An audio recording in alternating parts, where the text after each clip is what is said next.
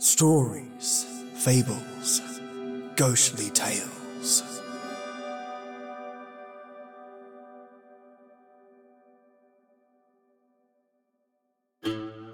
Welcome listeners to your Wednesday night episode. And today I bring you the continuation of Tookoo the Crocodile, written by Phee Stringer, a listener just like you. And of course, a big thank you, Phee, for sending this story through to me. I'm having a lot of fun focusing on the action scenes, as all of you lovelies know how much I love me a good action scene. And also in this story, I decided to add a little Easter egg. It's tucked away as an audio bite, and here's a clue. You'll hear it when his kindred dies. Let's see if you can spot it. Mates, this episode is not for little ears. It deals with gore, guts, and gross stuff. The stuff we like, but the kiddies shouldn't be hearing just yet. Now, strap yourself in and join me for an original tale from a listener just like you. Enjoy. I was out of breath and sweaty. I know that I'm a crocodile and not supposed to get sweaty, but Emilio didn't know that. As I rode around on the roof of an ambulance for a while that evening, I tried to consider my situation carefully. I realized I knew almost nothing about who or what I was. I also realized that I knew even less about why this was happening. I wonder if this thing was some kind of imaginary friend Grim Reaper, and maybe all people's companions of the mind went through something like this. That thought was interesting, but did not explain much in the way of these past memories that had been surfacing and why I was becoming more and more noticeable by others. I really knew little about the way things worked, and the rules of the universe beyond what Emilio had been studying in school, and what I read over his shoulder. From what I did read, my being here broke all the laws of nature that had been printed and taught thus far anyway, so I became resigned to believe that I was something that no one had written about. I hopped off the top of the ambulance and walked for a bit down the street at night. There were very few pedestrians right now, even for a college town. I made my way to a park and sat down next to a gentleman who had curled up under a thick coat and was trying to sleep. My heart had stopped thundering in my chest, and I managed to let some of my muscles relax. It was cold out, but not the middle of winter. I don't think Emilio made me very temperature sensitive anyway, but my sympathy for the man next to me made me feel a bit sad. I stared at the distant streetlights and thought, this creature will find me again, and soon. I'm not sure how I knew this, but I could tell it was true. It was so familiar to me, but not familiar enough to provide me with an answer as to what to do.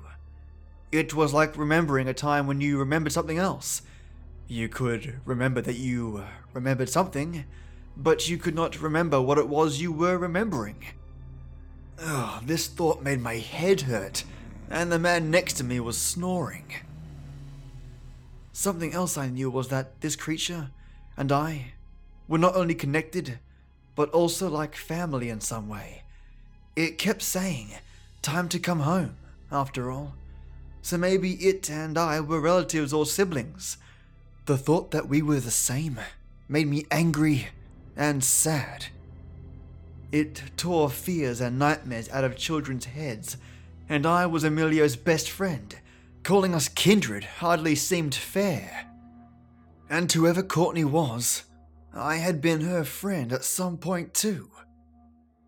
And then there was Francis. He had been a delight. I had looked like a lovable clown to him before clowns became terrifying to most of the population. I had several small magic tricks and knew how to make balloon animals for him. Francis. I stopped mid-thought. Francis? Who the heck was Francis? Maybe he, like Courtney, was some other memory now resurfacing due to Emilio's being gone. It made me wonder how old I might actually be. The man on the bench stirred for a moment. He was still half asleep when he looked up and saw me. He became instantly awake with a yelp, jumping off the bench and falling to the ground, and turned to look up at me again and no longer see me. It appeared that now, being fully awake, his senses could no longer detect whatever dream substance made up my body. His head darted around confused, and he dusted himself off. He apparently became resigned to the fact that I must have been a bad dream and staggered off into the night. I was alone again. This did not last long, however, as my scales started to tingle with alertness. I could tell that my pursuer was beginning to get close to me again. This meant that the possibility of my being able to hide out until it gave up was now out. He must be able to find me naturally due to whatever the connection was that we had. I began to get ready to move again. Chapter 4. The cliche held true for me as it had for so many others throughout history. I could run, but I could not hide. I stood up and tried to determine the direction that it was coming from. The sky was beginning to become light, and the frost turning to dew was glistening in the gentle light. Oh, it would have been beautiful if circumstances weren't so terrible. Some of the people working the early hours were starting to populate the streets. I looked down a street to the north and a truck was collecting baked goods for delivery. To the west it was so quiet, and shadows stretched over the pavement. To the east things were different. I saw it, the shimmer showing that its nearly invisible form was approaching. I started to back away, and, of all things, I wondered why it had shed the dangerous and quick form that it had when chasing me in the previous night. Why would it have gone back to its bodiless and apparently unable to touch me figure from before? I made a guess that perhaps, when it had taken a nightmare as its embodiment, it might not be able to track me. Perhaps if it could not see me, it had to revert to what it was, to sense me at all. It paused for a moment and appeared to be searching. The only people around it were adults going about adult business. The other times it had taken a shape, it had gathered it from the mind of a child. I might have a moment of luck after all, as there was nothing for it to use at the moment. My relief proved to be only temporary, as a familiar hissing sound from the south filled the air. I couldn't help but roll my eyes as my head turned towards the cheese-colored vehicle of young minds meandering up the street. The transparent menace moved quickly towards the school bus, and I again started my four-legged slithering run. I could tell it found what it needed by the cacophony of children's screams as it probed around for the right thing to hunt me as. I knew this time it would have a lot more of a menu than the hospital, as there were more likely more kids concentrated there than before. I moved down the street again, so tired from the previous night. I had no idea how I would get away from it this time. Something told me that I could not fight this thing. Something told me I had tried in the past and failed, probably barely getting away. It is ironic that a gigantic, phantasmagoric reptile like myself would be this afraid for himself, and yet here I am. I began to run and slither away from the bus, trying very hard to find yet another way to buy myself some time. I glanced back again to see what was chasing me, and I was surprised to see that nothing was pursuing me, or so I thought. I continued to run and twist my way through alleys, down streets, and up staircases. I glanced back again and realized that I had been wrong, of course. Unlike the past forms my hunter had chosen, this was more abstract. It was something man-shaped, but only in very loose terms. It had a head, 2 arms, and 2 legs. It was too far away at the moment to make out too many details, but I could see strange colors and sharp angles.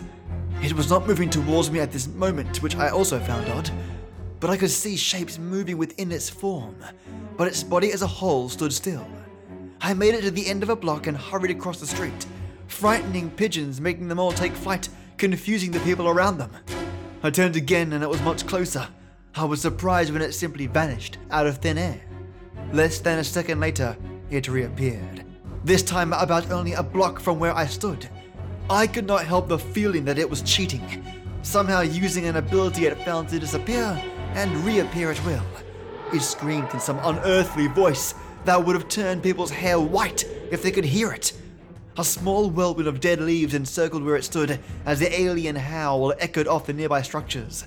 Some people did see the leaves but dismissed it as the wind doing what it does. I could now see it clearly. It was hard to imagine the poor child's mind that the thing had used to create itself. The creature leered about 8 feet tall, and its body was not made of any substance from reality. The kid who dreamed this thing up had made its body look like a statue constructed out of constantly shifting, broken stained glass. Dark purples, midnight blues, and blood reds dominated most of the spectrum of colors. It would have been beautiful if it were not so terrifying. I looked at it, my eyes wide, paralyzed in my own wonder for a moment. It snapped me out of this as it howled again. This time it was the word home that screeched out of its jagged, elongated jaws. It was accompanied by a mass of squirming things that vomited from its maw. The massive maggots, worms, and other dream vermin that there is no name for slid down its body in juxtaposition to the sharp crystalline angles. It disappeared again, and I wasted no time running into the nearest structure. I could see, as I turned, that it had popped back into existence, this time about a foot away from where I stood. The building I was in was a parking garage with about 4 floors to accommodate the students and staff of the campus. I am not sure how much difference it would have made, but I neglected the stairs and began an exhausting run up the ramps that the cars used. It reappeared again, where I had been seconds ago. The cars that had alarms in the vicinity all began to chirp and squeal at its presence. It was almost as if the technology itself in the vehicles knew to be afraid of this thing. Despite the noises surrounding us, I still heard the word home come from it a second time. I would have been proud of my athleticism in reaching the roof of the parking garage at such a high speed had I not been feeling so much fear. But this was it. I had nowhere to go now. I looked around frantically to see if there were any means of escape from this area of parking spaces at the top. There was not. I backed up on my 2 hind legs, my back pressed against the edge of the building, seeing the drop of several stories to the alley below. When I turned again, it stood there before me, the black ichor leaking from its mouth-like orifice. It began to reach its arms towards me, the shards forming a hand with razor-sharp fingers. I thought of one of Emilio's video game screens from when he was 12, and the foreboding message it had given that fits so well now. No more continues. Chapter 5. It reminded me of watching Emilio get his booster shot as a child, the way the needle hesitated for a moment above his shoulder before plunging into his flesh. He had wanted to close his eyes but watched the entire event with horror. His hand squeezed mine in an attempt for my reassurance. He did not cry out, so I can only gather that it may have helped. I had been hurt before, but it was hurt within the boundaries of Emilio's understanding. This was something that was pain on several different levels. The colorful crystalline claws sank into my green flesh. It was a kind of pain that was so intense that it almost just shut into numbness completely. Seeing it happen was more painful than the actual sensation. Despite its roughness and my fear, the position of the thing's hand grabbing my shoulder was more one of a warped kind of companionship, like when a friend sees another and places his hand on their shoulder. It had been saying home and time to go after all. Although the thing clearly had no desire to be gentle with me, I am almost certain its main objective was not to hurt me, but to retrieve me. I saw the familiar shimmering that the creature had in its body, but very subtly showing itself in my wound. My eyes closed and a flood of thought and memory overtook me like a skier being consumed by a pursuing avalanche. I started to see what I had been. I also saw that this was not the first time I had been hunted by my relation that currently had its claws touching my bones. Before I was the crocodile that I am now, I was the pink unicorn and clown that I had previously had flashes of being. I was the clown, but also I was a superhero with a red and yellow cape that could fly and shoot chocolate. I was a large doll that lived with a girl named Priscilla and her other dolls. I had been so much to so many children, and even some that had grown into adults. More creatures, more beings without names back through time.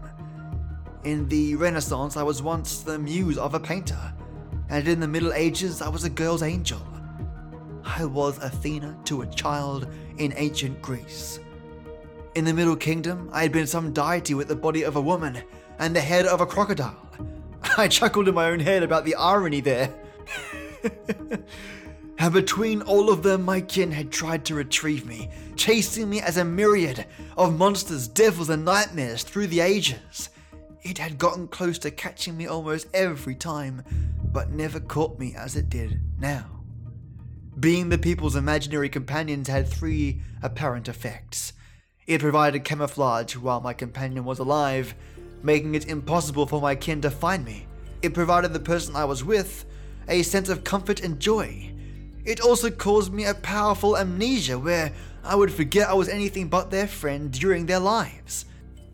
I was beginning to remember more as both myself and the creature began to fade entirely together out of the light of this world.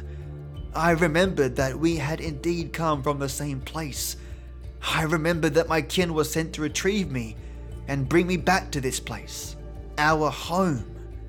I also remembered that where we came from was something that was indescribably terrible. My mind still fought against the memories of the details of our home, but I remember that more than anything, that I had needed to escape. Me being gone from our home had made some other of my kin very upset that I had found a way out, and they had been trying to correct this mistake for tens of thousands of years, probably longer. But this life in this world was going to become a distant memory when I returned to my home.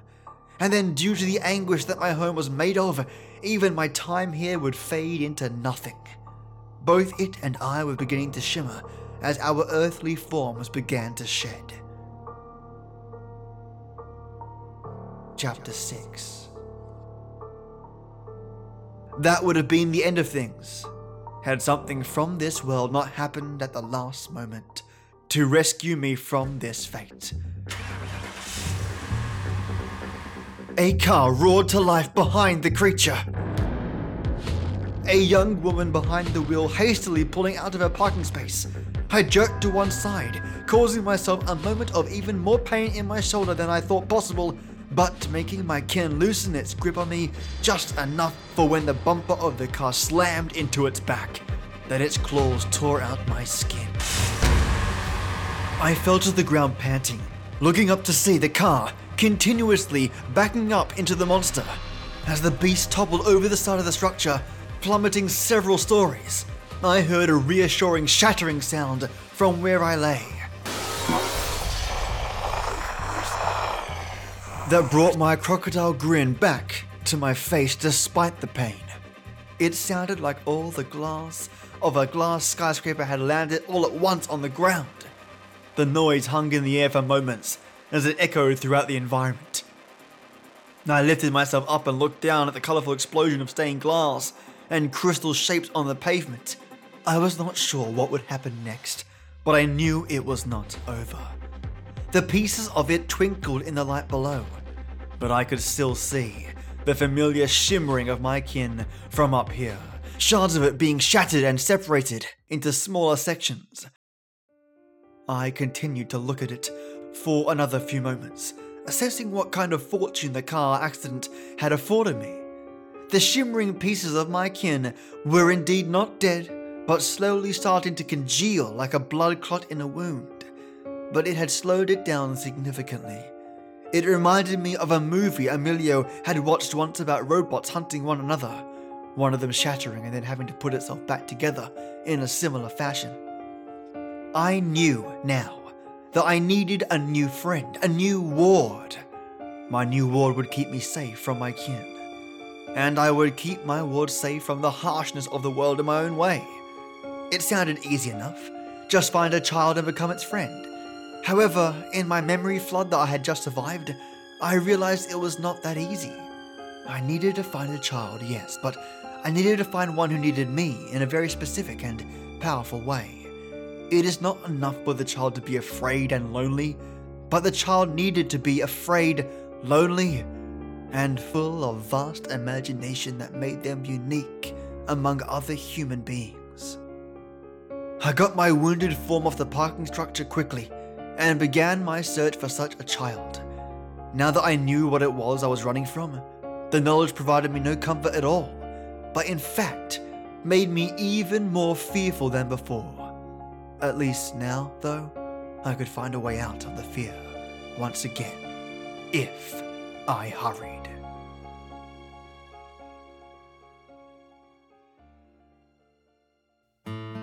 Mates, I hope you're enjoying this roller coaster ride that is Tookoo the Crocodile by Phee. I'm loving the naivety of Tookoo, the idea that he's lived multiple lives, how he actually doesn't know how many lives he's lived, and only his kindred were able to awaken those memories. I had a lovely long-time listener by the name of StarEve2099 make an interesting guess as to what Tookoo was being chased by, and they wrote that it could have been the Boogeyman, a creature that goes bump in the night from ages back in humanity's folklore. I wonder if we do find out what on earth this creature is, and if Tookoo can remain away from his own hellish dimension. Now folks, a huge thank you to my own IT titan, Maya, for springboarding this podcast into the stratosphere with their support, taking this show episode by episode to new levels.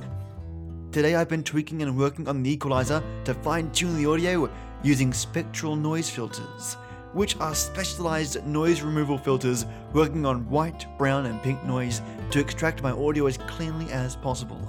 You make it possible now to learn these techniques and access new tools when I otherwise wouldn't have the opportunity. It does lead to a slightly shorter episode than usual, but a more fine-tuned and audio-savvy one. Thank you so much, Maya, for supporting at such a high tier, mate. You really are wonderful. And my white tea warlords, Iron Cows, Lee Bauer, and R. Mello. Thank you so much for supporting this show directly every month.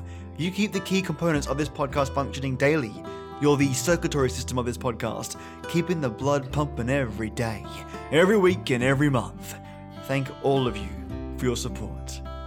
And of course, the blood of this podcast, my Ogre enforcers, Chad Warren, Joss Heather, Paige Marcini, Peter Raffelli, Tasha Moncrief, Christina Boyd, Divided by Zero, Dolphin and Cow, Michelangelo Yacone, and Tea Time Drinker 1.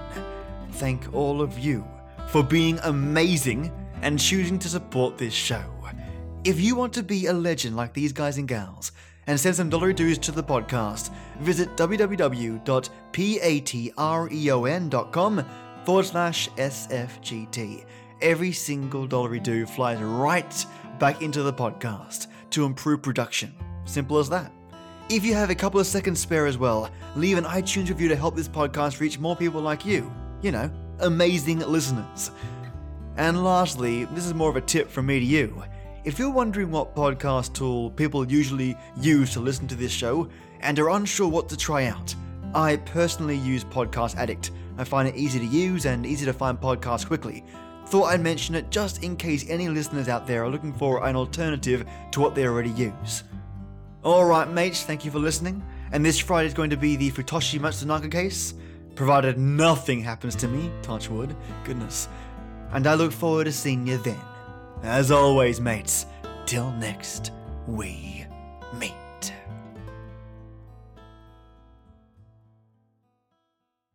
Still hanging around? Well, here's one blooper that I had for today's episode. It involves kookaburras. And then an evil kookaburra came by, laughing his arse off and ruining this take. Thank you, evil kookaburra. You done? Alright, cool.